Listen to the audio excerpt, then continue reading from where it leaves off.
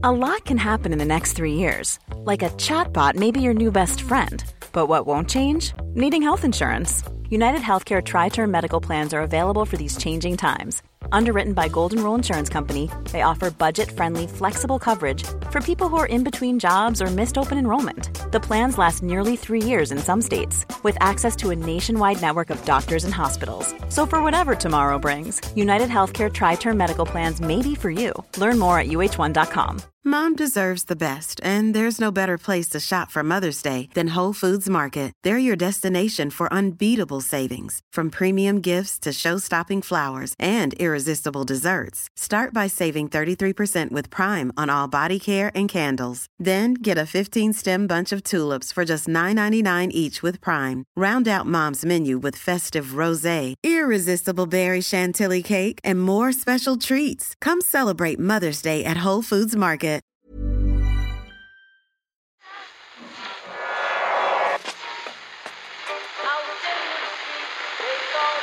What is that? That's the second time it's gone off. They never go home, those boys. That's...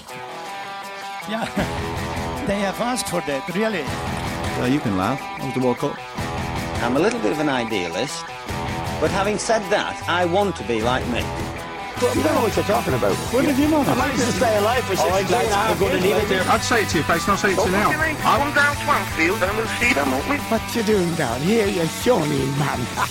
Oh, I approach today's Irish Times Second Captain's Football podcast with the utmost trepidation. If you listen to our first show today, you'll have heard a deeply unsettling segment with Carneiro from Marseille. I can't even bring myself to explain it, Murph. You tell him what went on there. He talked to us while wearing nothing but his underpants. Nothing between us but a thin stretch of polyester cotton mix. You know, I've done little since that last podcast, but think about that scene. It's implanted in my head. Am I the only one who figures that he was actually softening the blow for us a little bit? That potentially, when he said all he's wearing are his pants, he might not have been even wearing the pants. I mean, if you're stripping down, you're stripping down, really, aren't you? Yeah. Why would you well, stop? Well, if you're Ken Early, you know, he likes his freedom when he's sort of out in the field like that. He eschews underwear at the best of times. Exactly, Will Ken have clothes on during the pod? We'll find out very shortly. We'll find out. We'll actually find that out after I let you know about a very special show which is ready and waiting. Won't you bring back all those colors to my dreams? Don't be rumble, float like a butterfly, sting like a bee. Don't give a damn about the money, being shot, take the title, take it all, and go to jail tomorrow. This chump has got everybody scared. Scared of what? You told him I don't have nothing but a prayer. Well, chump, all I need is a prayer, because if that prayer reached the right man, not only will George Foreman fall, but mountains will fall. Oh my God, he's won the title back at 32. This brash young boxer is something to see, and the heavyweight championship is his destiny. You saw him on television, there was no one more beautiful. You saw him walking down the street, he was a beautiful thing to see. He moved around the ring, he had style and class, he was tall and good looking. Everything you'd want from a boxer, wrestler, football player. And to be honest with you, he belonged to the arts because he had poem, poetry, he had it all. Sugar man met a false friend on a lonely, dusty road. A specimen, fighting machine. You know, it was handsome, it was articulate, it was funny, charismatic, and was whooping ass too. Yeah, it's a snippet from our celebration of the life of Muhammad Ali. We had Jerry Eisenberg in person from Las Vegas, an interview I conducted when Jerry was good enough to let me into his home a while back. That was last year. Reverend Jesse Jackson was on the programme trying to place Ali's impact on America, particularly in the 1960s, into a sort of social and cultural context. Andy Lee was in studio. Andy met Muhammad Ali at one point a few years ago, and loads more besides. Loads of great audio in there. Thanks very much for all the kind words so far from those of you who have had a chance to listen. That's ready and waiting for you. As I mentioned, we will have daily shows, daily football podcasts throughout the Euros with Ken in France. He's arrived there today. But the big question, Ken, what you wearing? Still the same, Owen. Oh, for God's sake. Are you actually wearing pants, though, even pants? Of course I am. I'm sitting on a couch. Come on. Seriously, like. Well, I thought maybe, you might have a towel. Maybe you're just wearing a towel around your waist. Loosely around the waist. Yeah. No. I mean, it's just. Is it a leather couch? I mean, if you don't want to be sitting there naked on a leather couch. That'll burn the reality you. is, it's 30 degrees and there's no air conditioning here. And come on, the air conditioning people are on strike. Is everybody on striking? Is that the sense? Actually, my first strike-related delay happened before I even took off from Dublin. Apparently there was some fuel strike at the airports in France, so the plane had to stop and kind of take on more fuel, so it had enough fuel to fly back as well, because it wasn't going to get refueled over here. So that pushed things back about half an hour before I even arrived in this beautiful country. Yeah, beautiful city of Marseille. Well, I don't know how beautiful it is. I've heard mixed reports about Marseille over the years, Ken, but all I know from conversations with you is how glorious it was during your time as a professional footballer with that great team there. Have you met up with any of the old guard yet? Basil Bowley, Papin, Chrissy Waddle over there? JPP? No, just filling my lungs on with the smell of fish. Is it fresh? Is it cooking? Is it just gently rotting in the sunshine? It can sometimes be so difficult to tell. But it hangs all over the old heart of this town, from the view pour, radiating outwards, even onto the hills where the velodrome is stuck. Hills, to be honest, not really hills, just southern area of the city. Lovely town, glorious in the sunshine. Wish you were here. Have they made a city of your old town, Ken? In the years Yeah, no, it's a fair old schlep from the airport, all right. But no, it's great. I mean, I'm a little bit tired on. I'm not gonna lie. I was up at 4:15 this morning, having gone to bed at 3:20. So I haven't really. I'm not really in asleep as such. That's okay. You sound like you've enough energy to carry you through, Ken. Let's get into your report on sport. It's actually your fault, Owen. It's all your fault. You're tired. Listening to you talking to Jerry Eisenberg was what kept me up. There was a WhatsApp message last night that I presumed was from this morning as you went to the airport. Well, you're actually telling me you went to sleep after that for whatever it was, 20 minutes before going to the airport. Is that what you're telling us? Oh no, that was this morning going to the airport. Yeah, okay. That was this morning. I didn't want to send one just in the middle of the night, but when I was going to the airport, I felt as though everybody should be up by then. Thanks, Ken. You enjoyed the Ali podcast? Yeah, it was very good. It's good to hear Jerry Eisenberg's and Jesse Jackson's views and things. Also, the other people who were there, Andy Lee, Mark Horgan. Was there anyone else? No, that was pretty. No, much that was it, Ken. A couple of notable omissions. No Murph, no Ken. And yet no distinguishable dip in quality. Yeah, a lot of people have already pointed that out to me. So I don't know though. Would we remember Ali differently if every word out of his mouth had been parsed for offensiveness back in the day? The man said a lot of offensive things. he certainly did particularly in the early days of the 60s. Right through the 60s. And indeed in the sort of early to mid 70s, when he was kind of quite he was quite passionate about the sort of Nation of Islam, and he was a big advocate. Well, that's what I was getting at. Yeah, I mean, he announced that he joined the Nation of Islam the day after the Sonny Liston fight. So it was that 1963. But yeah, that was obviously that was something that he clung to for a number of years. Yeah, people had a tendency to go, people's views, I suppose, in general were a bit more extreme. Martin O'Neill has had a couple of issues over the last week or so. We'll be talking to Miguel Delaney about this, I suppose, in a little bit more detail, but I'm sure people will have seen the story by now, just revolving around something that he said in the Today FM event last week in Cork, which he's now had to apologise for. Essentially, Martin O'Neill was asked about himself and Roy Keane's trip to the Super Bowl, And he pointed out that, in fact, a couple of other lads, Steve Walford, Steve Guppy, have been along with him as well. He wouldn't want people to think himself and Roy Keane were queers. So O'Neill has now apologised for this quite thoroughly. He says, I was asked to do something. It was inappropriate, that comment, which I definitely apologise for. A genuine apology if it has upset people. Almost the minute I'd said it, I realised I should not have said that. Absolutely, I should not have said it.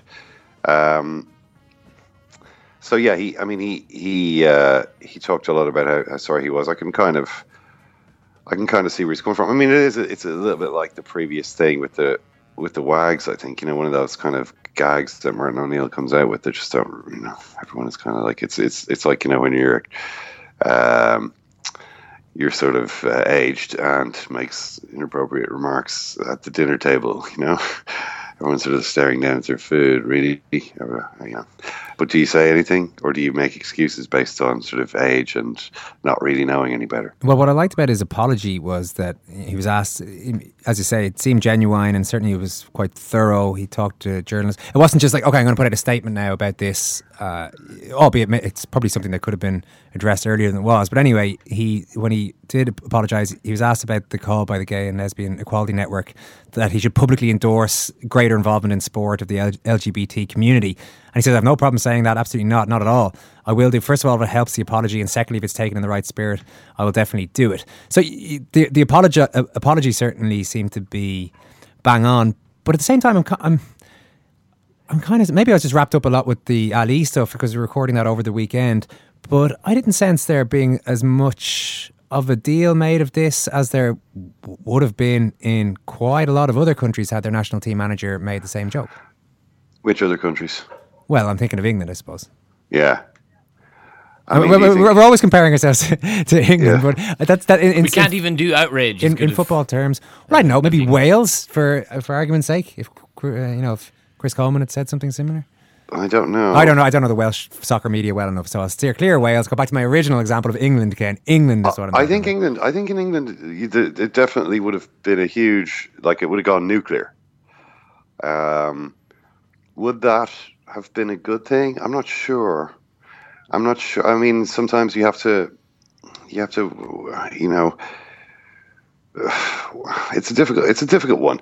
I mean, I just don't think it's necessarily a good idea when somebody does something stupid, which they then apologize for, to really burn them over it. You know what I mean? It's a case of, I think Martin O'Neill did actually. I think he did genuinely regret it. He probably knew that he hadn't said it. Which of us hasn't done something like that at some point? Yeah, he knew. He said that he knew straight away that it was. He said that. Yeah, I mean, I'm sure he even heard the crowd. I mean, I wonder what the laugh was like from the crowd. Probably a little. It was a bit more of an intake of breath than a laugh, I guess. Although I don't know. People often laugh nervously at issues. Yeah, Today FM took it out of their broadcast. Put out the audio, so we don't know how people reacted. Maybe they brought the house down. It still wouldn't have meant it was the right thing to say. I mean, people do say stupid things sometimes. Stuff comes out of their mouths that shouldn't. I mean, excuse me. Martin O'Neill is a 64-year-old guy who's lived in football his whole life, and I suppose when he comes out with something like that, it tells you that that's really been the way football has been for most of the time that Martin O'Neill's been there, and probably still is. That's obviously not a good thing, but it's not as though Martin O'Neill is necessarily the instigator or the arch apostle of homophobia in football. When he says something like that, I think it's more of it's kind of a more symptomatic thing. But yeah, I mean, people make mistakes. I mean, I think I used the word retard on the radio once, which was again one of those things I thought, I can't believe that word just came out of my mouth. But I don't know when that was, 2007, 2008, nobody sort of said anything. I'm sure there were people, sitting around the country listening to that who thought, oh, right, that's not very nice. But it wasn't as though really at that stage you would get this kind of chain reaction of people saying, oh my God, did you hear that? Oh my God, that's, it's appalling. You know what I mean? These kind of things, these things happen. I'm not saying that it's good, but maybe it's sometimes important to keep mistake in perspective, especially when the person has apologised. We'll talk to Miguel, as you mentioned, about that in a little while. What's Jamie Vardy up to this weather? Jamie Vardy, Owen, is deliberating whether to join Arsenal Football Club. Now, I don't know what you think of this. I find it a very interesting move from Arsenal, and I assume Arsene Wenger, because he is he's the man who's behind everything that Arsenal does at this level. He's getting the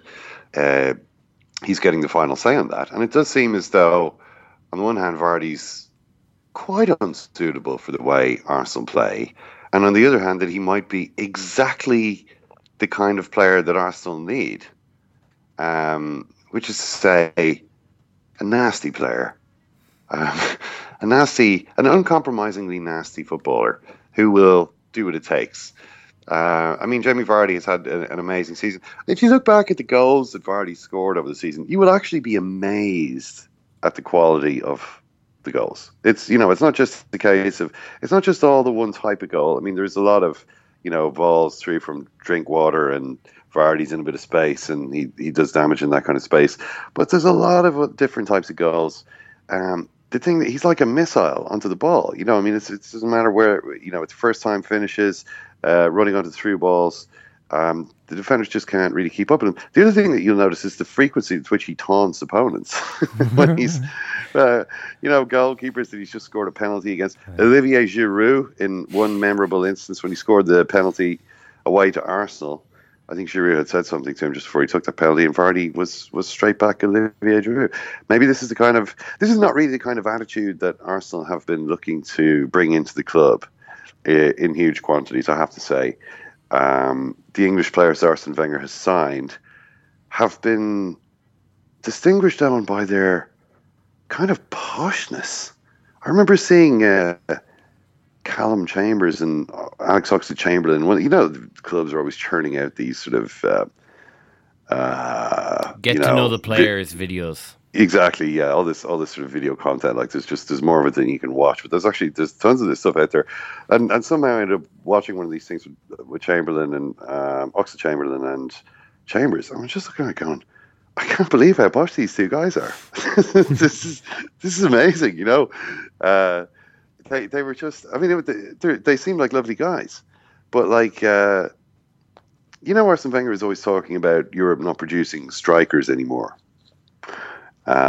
He says that Europe, because the players all learn in academies, it's also structured. They never have to deal with anything unexpected. They never really have to kind of think outside the box, and to use the cliche, which is exactly the opposite of what I'm describing. They don't have to think inside the box is really what you're saying. Indeed, that would have been a better way of putting it. They just don't have to think about anything that doesn't usually happen. Unlike the sort of South American strikers, Wenger says all the best strikers come from South America, who grow up free range in a sort of free range environment on the Potrero. For sure, you might end up with a syringe, sticking through your boot, which is unlikely to happen on the lush pitches of English academies. But on the other hand, things happen out there which you're just going to have to deal with, and if you get used to doing that, then it turns out that you're kind of more able to handle situations as they come up, and you can see this kind of this creativity and also this kind of aggression, this competitive aggression in certain South American strikers. Alexis Sanchez would be one example, Luis Suarez, Carlos Tevez, Neymar and Lionel Messi. And you don't really tend to see them so much. But maybe Vardy is the English equivalent of one of those. Actually, England in general seems to be decent at producing strikers at the moment. Harry Kane is excellent. I don't know if you can say because a country has got two good strikers that they're good at producing strikers, but compared to, I suppose, a lot of the other countries around Europe, they don't seem to be doing too bad. Yeah, well, it's certainly what you can definitely say is that they've got these two really top strikers to bring into the Euros. Now, I didn't know it didn't work for them in their last friendly necessarily, but you'd have to think that they're going to make some sort of an impact. But with regards to Vardy in the move, in the short, whatever about whether it's the right decision to go to Arsenal or why exactly they want him, how quickly is this going to get concluded? Because you're Jamie Vardy. Okay, if you're Wayne Rooney and you're deliberating over something like this, you've been around the block for a long time. You've been a big name player for ages. Vardy's a completely sudden superstar, and now rather than knuckling down and thinking about what he's going to do with the Euros, he's presumably sitting there with his agent. He's talking to Wenger. He's talking to all these people about whether or not what's the next step in his career, and we're edging closer to the start of the championships. Yeah, and the interesting thing about it is that I would have expected him to have already said yes to this. So the fact that he hasn't yet makes me wonder whether he really wants to, because maybe Vardy values what he has at Leicester a little bit much. See, it's a real dilemma for him. It's like you're playing in a team where you're really comfortable, you're playing really well. You know, the team is set up to bring the best out of your ability. You're offered the chance to join a very different type of team with very different sort of teammates, in a totally different tactical system. The advantages are you make way more money and you get to tell everyone that you play for a big club. No, I play for Arsenal now. Now, the thing is that Leicester are kind of unusual in this situation because they are the Premier League champions. They're the Premier League. They've won a trophy that Arsenal haven't won for 12 years. So that's kind of usually this would be a no-brainer. The Leicester striker gets to go to Arsenal for more money. Yeah, I mean, clearly he wants to do that.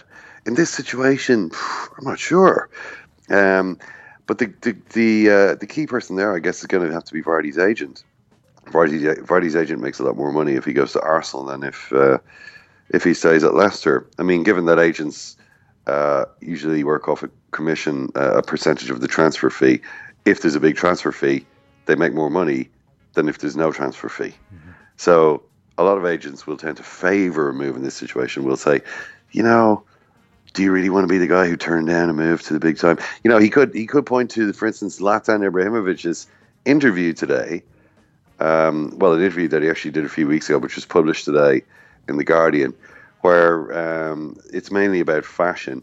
But the journalist says to him, why don't you come to England? This was kind of before, the whole Zlatan to Manchester United thing seemed to be on. And he said, where do you think I should go? And she says, first Liverpool. And he kind of says, And then she says, Leicester? And he says, they've had their time. It's like, it's just an immediate sort of, come on, let's be serious. They did great, but you don't seriously expect it to continue, do you? I mean, that's obviously what Zlatan thinks. And you just wonder how many of the other Leicester players think it. If they all were to say, you know what, we actually think that we can go and win the Champions League now. Maybe Claudio Ranieri needs to sign another couple of players. But we would really love to have a go at these, these bloated Champions League teams. This, Bayern, this sort of passing around Bayern Munich, these, this sort of arrogant Real Madrid that have never come up against, anything like us.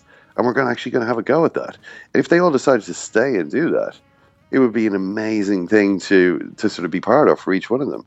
But none of them can trust any of the others of them to actually still be there when the season starts. Because every one of those, the big players at Leicester certainly, I mean Kante, Morris and Vardy, will have offers from other clubs. And if they were to all say, no, we're going to stick with Leicester, then maybe they'd all be better off in a sense. But realistically, they'd be looking at each other thinking, Kante's not still going to be here. Morris isn't still going to be here. And if they're not still going to be here, then really do I want to be here? Even if it does mean I have to join Arsenal, a team I feel as though I'm not really culturally that compatible with. Who knows? A big decision for Jamie Vardy. Maybe it's a good way to keep his mind off the pressure of the game. Yeah. That's what Stephen Hunt talking about that through the weekend. The hardest thing at this stage of tournament preparation is trying to think of stuff to do that isn't obsessing over the actual game that's coming up. So maybe in a way it's, it'll be good for Vardy. Anything else from the Zlatan interview of note? Haven't had a chance to read it yet. Not a whole lot really. I mean, he's talking about his clothing line and how it's kind of basic sort of sportswear that he wants people to be able to afford. And blah blah blah. But he talks about Mourinho. Well, he mentions Ancelotti. The journalist is asking him, so who's your favorite coach or whatever. This is before that Ancelotti book came out, where he's like, Ancelotti's the number one. But see, he mentions Ancelotti first, then he says Mourinho's cool, and starts talking about how they get cooler.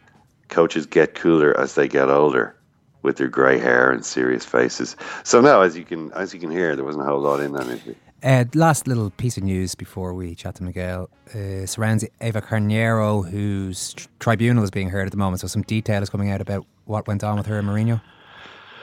Yeah, I mean, one of the most interesting points that came out was according to Chelsea, they offered Eva Carneiro £1.2 million to go away, just to drop this case, to settle it, and she refused. Chelsea's skeleton argument that was released says basically, we thought 1.2 million was far more than Dr. Carneiro can realistically be awarded, even if everything is found in her favour. What's coming out essentially is that, so I suppose that what that does do is show you the strength of feeling. The strength of feeling involved. So certain allegations have emerged.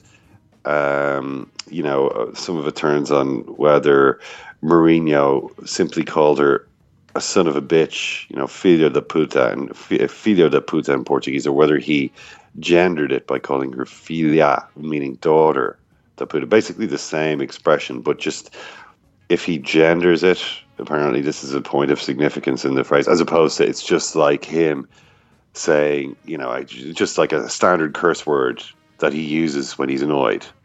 You know what I mean? As opposed to a targeted insult. That's an insult that's tailored and targeted at a woman. But there's a few things that she's alleged that, okay, for instance, Mourinho telling the Chelsea medical director, if they don't know how to do their jobs and they don't understand the game, you get other ones. You have to understand the game. Dr. Carneiro's QC, Mary O'Rourke, says not understanding the game is a common allegation put to women in the football world.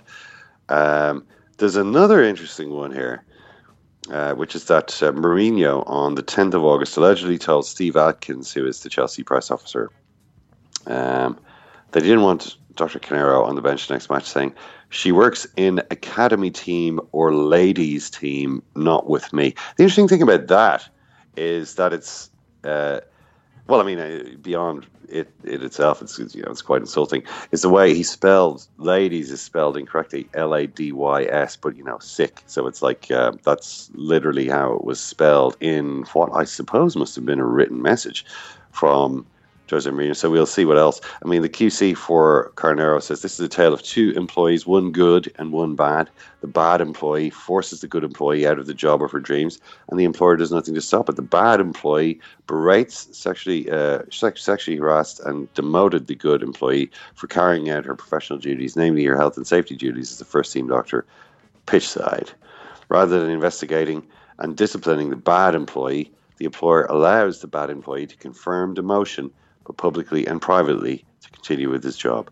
So it's going to go on for a few days, and I imagine let's just say that if you were Ed Woodward and looking forward to the new season at Manchester United, this isn't really the ideal start. This is something I suppose that they were well aware of when they hired Jose Mourinho, that he would be facing this action, but it sounds as though it's not going to be a comfortable experience for him over the next few days. Let's wrap up the Reporters Board. Flame-haired, flamethrower of truth, Mr. Ken Early. Mr. Ken Early. Every so often, I'm on the bus and I suddenly turn around and bite someone. John Hayes, I'm talking about, Owen. Yeah. John Hayes. Now, I always thought that was ridiculous. He had won the victory over himself. He loved Brendan Rodgers. That's where it goes from. Thanks a lot, Pepe. Fair to say anybody could have managed those guys? No, of course not. Let me show you right now before you give it up. Miguel Delaney, we've been talking a little bit about Martin O'Neill's latest non-PC comment, if we can call it that. I made the point earlier, I don't know if you agree with me, but was the reaction in general a little bit restrained? Well, it's interesting the fact he said latest as well, because I think that says something about why he's in this situation. I think he has quite a specific type of humour, O'Neill, which doesn't necessarily translate too well these days. But I mean, I think part of the reaction as well is maybe the way it came out. I mean, we all heard about it on Thursday, but because it was I suppose a private event that was something they had to pay tickets for, and it was quite a limited audience. It was very difficult. I mean, all the journalists were talking about it at the Irish camp last Thursday and Friday, but I suppose no one could get it stood up until there was a reference to it in the Sunday Times on Sunday, and obviously that forced O'Neill to confront it. So it's almost, and in a strange way, it's almost like I think people didn't, because I retweeted Dion Fanning yesterday, and a lot of people didn't seem to know about it until O'Neill actually mentioned it himself. So I think that partially explains why maybe there hasn't been a severe reaction. I mean, we were all saying even Thursday, Friday, that had it been the England job, then there probably would have been much more controversy about it. Well, what do you think would have happened? I know this is maybe hypothetical, but if Roy Hodgson had said something similar?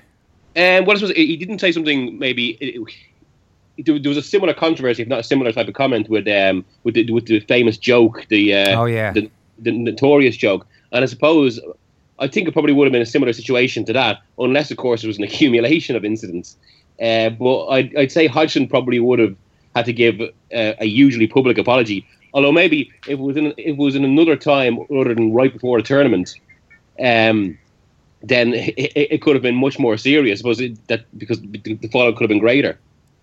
So why do you think it would be different for the England manager? Why do you think he's held to a higher standard?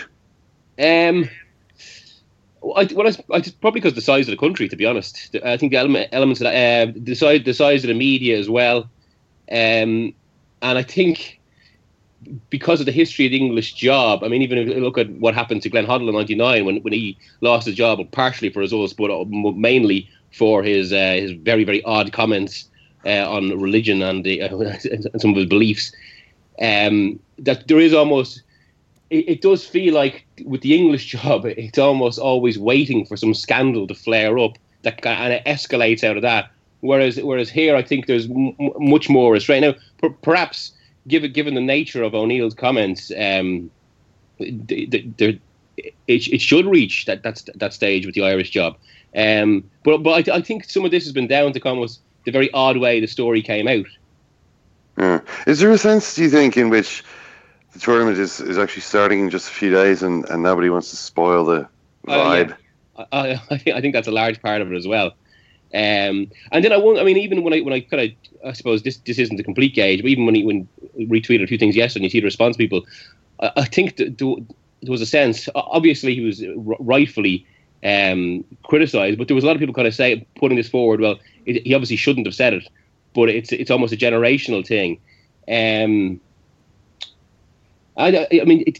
fact that O'Neill said it's come out with this sort of thing a few times suggests that might be the case. Well, yeah, when we say this sort of thing, I suppose we mean generally comments that aren't considered acceptable anymore. You know, there was there was the ill-judged joke about only the good-looking wives and not the ugly ones being allowed at the team hotel.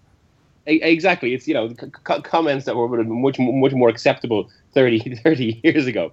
And I do think his comments yesterday, his apology was quite genuine, and he did seem contrite. But then, I suppose, revealing maybe a certain outdated mindset in the regard, when what compounded and what revealed why he's in this situation was the way he brought up the fact, well, I used to have a gay teammate in Justin Fashanu.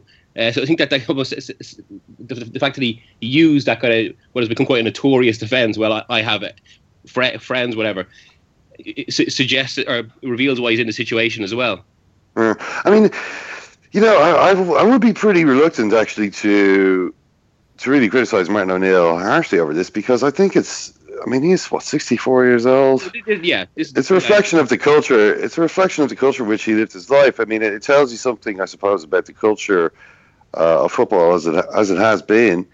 And people sometimes blurt out inappropriate things. I mean, even Barack Obama, I remember, made some comment about the Special Olympics on a TV show a couple of years ago. I would have thought he was quite sort of sure-footed in terms of knowing what was and wasn't inappropriate to say.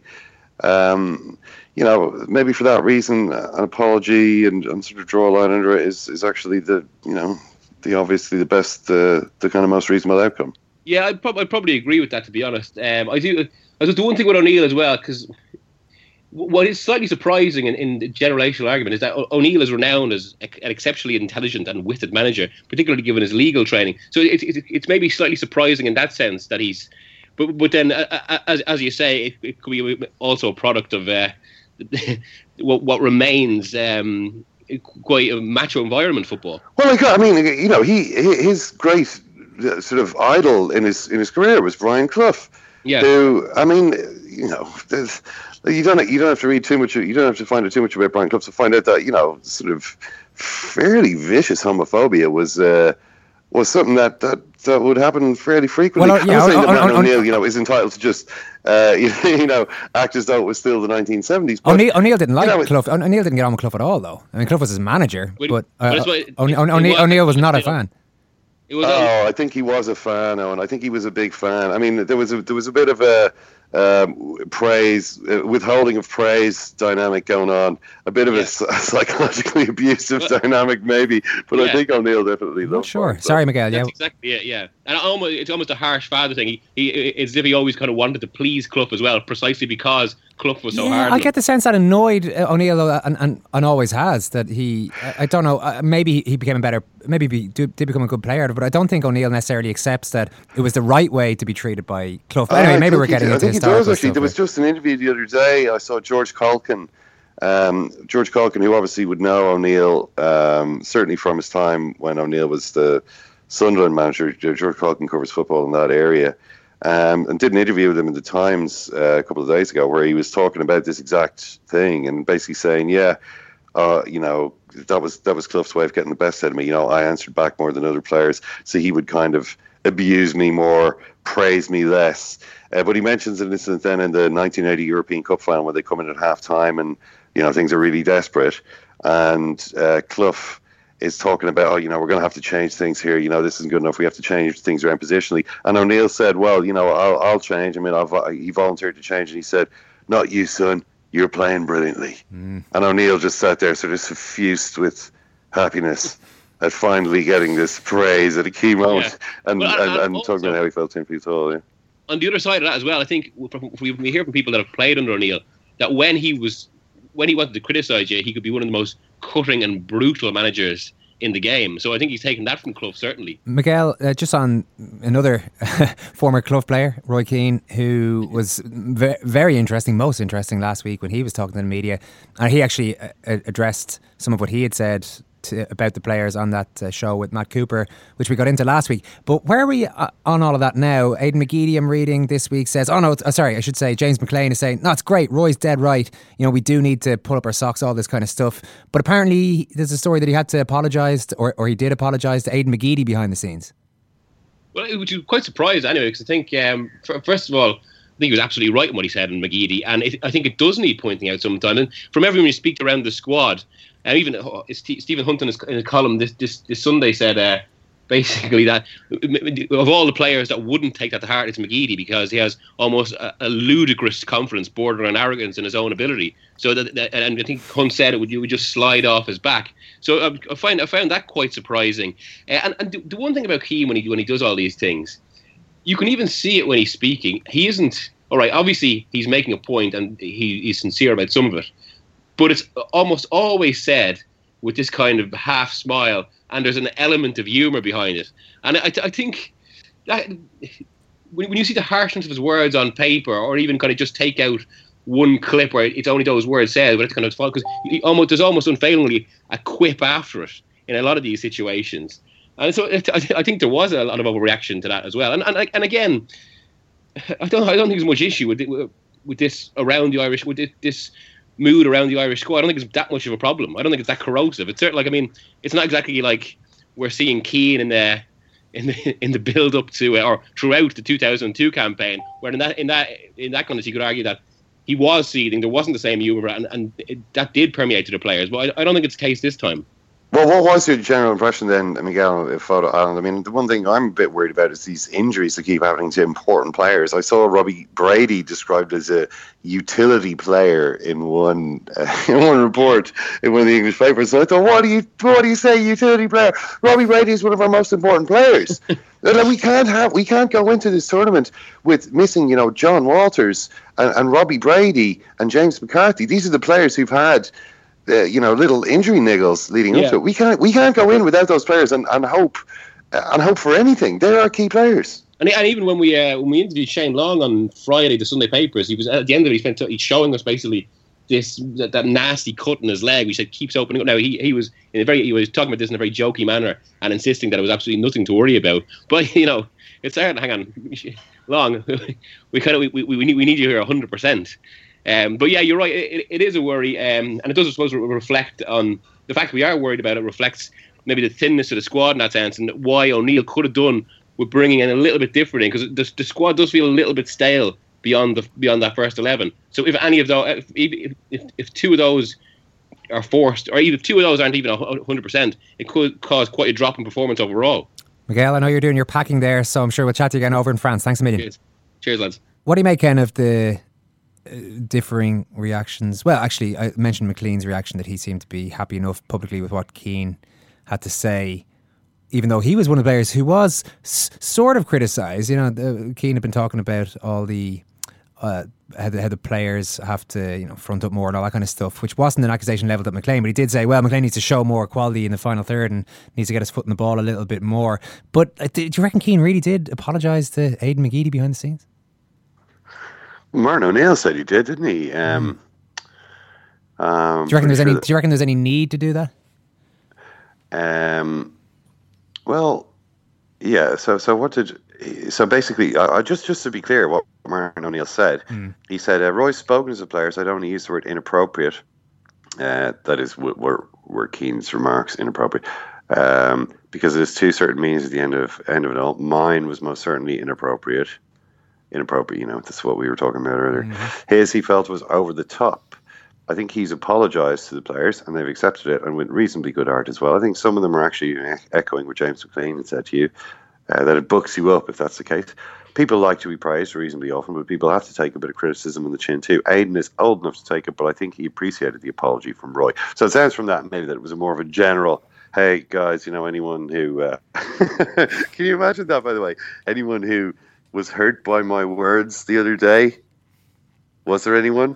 Yeah, does it remind you of a certain scene, Murph? Yeah. So what one am I talking about? Well, I'm concerned that maybe a player might feel like he was being put in a position there, a really, really tough position where he had to stand up for himself. In the Ferguson book, Yeah, when Keane, after the Middlesbrough, Roy Keane plays the pundit or whatever, and demands them to play the tape of his supposedly excoriating his too hot for broadcast comments about his teammates, demands that it's all played, and the team all has to sit there watching this punditry performance. And then here McKee says, well, does anyone have a problem with any of that? Fletch, problem with that? Shazy, what do you think? Nobody, eyeballs bulging. Says, that's okay, right? Ken, I feel I should tell you that even though you're our man in France, I'm actually our man with the Ireland team, because I met them all yesterday. Oh yeah, what? Yeah, I was in. I was having some lunch in Dublin, in a place there on South William Street. Just on South William Street, eh? Just having a coffee, right? Having a coffee, relaxing. Yeah. When all of a sudden, Ken, a very plush-looking. I'm not going to call it a minibus. I'm going to say it's got about maybe 26 seats in it. Very elegant, though. An elegant way to travel, understated. Stopped, and out appeared almost the entire Ireland team to go into the back of the cab. So everyone was eating outside. They went into inside. They had a little staying out of the sun. You don't want to get sunburnt. Cordoned off area. Stephen Quinn in particular, get in out of that sun, Stevie. So what were they doing? Just having food? Well, they were having coffee, and then there was a member of the backroom team kept walking up South William Street, disappearing into a place of business, and then coming back out with another member of the Ireland team. And so the guy was going in, the member of the Ireland backroom team was going into the right, And all was it like Style Hair Club or something? Yeah, all I could see Style was Club. a big sign that said casino, right? And I was like, you are kidding me. What? The Ireland team are not going into a casino like at 1 by 4 o'clock 1. in the afternoon. No, it was actually a cryotherapy chamber. I was a little disappointed to find out that it was actually just a cryotherapy chamber. Cryotherapy, right. Yeah. That's interesting. In the middle of South William Street. There's a cryotherapy chamber. It just seems like a strange place to be getting your cryotherapy done, but I suppose you might, if you're getting lunch in there anyway. Yeah, well, to be honest, there's a number of treatments available, one of which was kind of laser hair removal. And I was like, they're not. This isn't like team bonding. Come on, they definitely are. This isn't team bonding, is it? Lots of them must do that laser hair removal. There aren't any. These hairless young men. I mean, something's going on there. So I assume that some of them are. Some of them must be. No, I think. I think maybe you can get it done while you have the cryotherapy at the same time. I don't know. I've never actually had either thing done. Yeah. So I'm hopelessly out of touch. Yeah, the member of the backroom team did appear to be a medical professional. So I maintain that it was strictly for medical purposes. Ken, what's your plan for the rest of the week? Well, England are playing Russia there, so you're hanging on in Marseille for that. The bloody European Championships is starting on Friday. I know. I know you're probably more aware of this than us, Ken. You have to book your travel plans. It just seems, I mean, it's here. And that England-Russia game is on Saturday. So you're heading to that? Yeah, I'm going to that game, yeah. The France-Romania, I think, is the first game. Tournaments, that's kicking it off for Friday. So, yeah, I mean, I'm just going to be honest, I was walking around in Marseille and there wasn't really a whole lot of evidence of this thing being on. I mean, I haven't really been, I literally came from the airport, walked through the town to get to where I am now. And then since then, I'm more left than talking to you. So I haven't exactly really taken in the whole situation in the town yet. But it wasn't as though it was like, wow, Euro fever is clearly here. Like, there was an ad on the train which mentioned football, and that's basically it. So, well, go in and get in amongst it there. Surely one of your former teammates must be in the hospitality trade. I'm thinking there's got to be like a BD Pele bar and restaurant. Bowley is actually the city ambassador. Oh, yeah. for the Euro. So who knows? I don't know what his ambassadorial duties include. It's kind of the wrong guy, though. I mean, the unpleasantness, the incident between yourself and Basil. Maybe try and find a BD Pele somewhere. Surely time heals all. It's like I was listening to George Foreman, or who was it talking about George Foreman? Talking about Ali. Was it you talking about George Foreman? What was I saying? That he watched years later. He watched When We Were Kings. Yeah, that was me. Yeah. He watched When We Were Kings, and he just thought, and his kids were like laughing at all Muhammad Ali's jokes. And he was like, actually, this guy is pretty funny. I used to love this guy, and he wasn't that bad, I suppose, really. Well, you go meet so maybe I'm hoping for something like that to happen when Bowley sees me again. Okay, thanks for the final plug there on the Muhammad Ali podcast. Have a listen to that if you haven't already had a chance. Thanks very much, Ken. Enjoy your next few days. We'll catch up with you soon. Thank you, Owen. Thank you, Kieran. Thank you, Ken. Au revoir. Thank you, Owen. Thanks, Murph. Thanks for listening.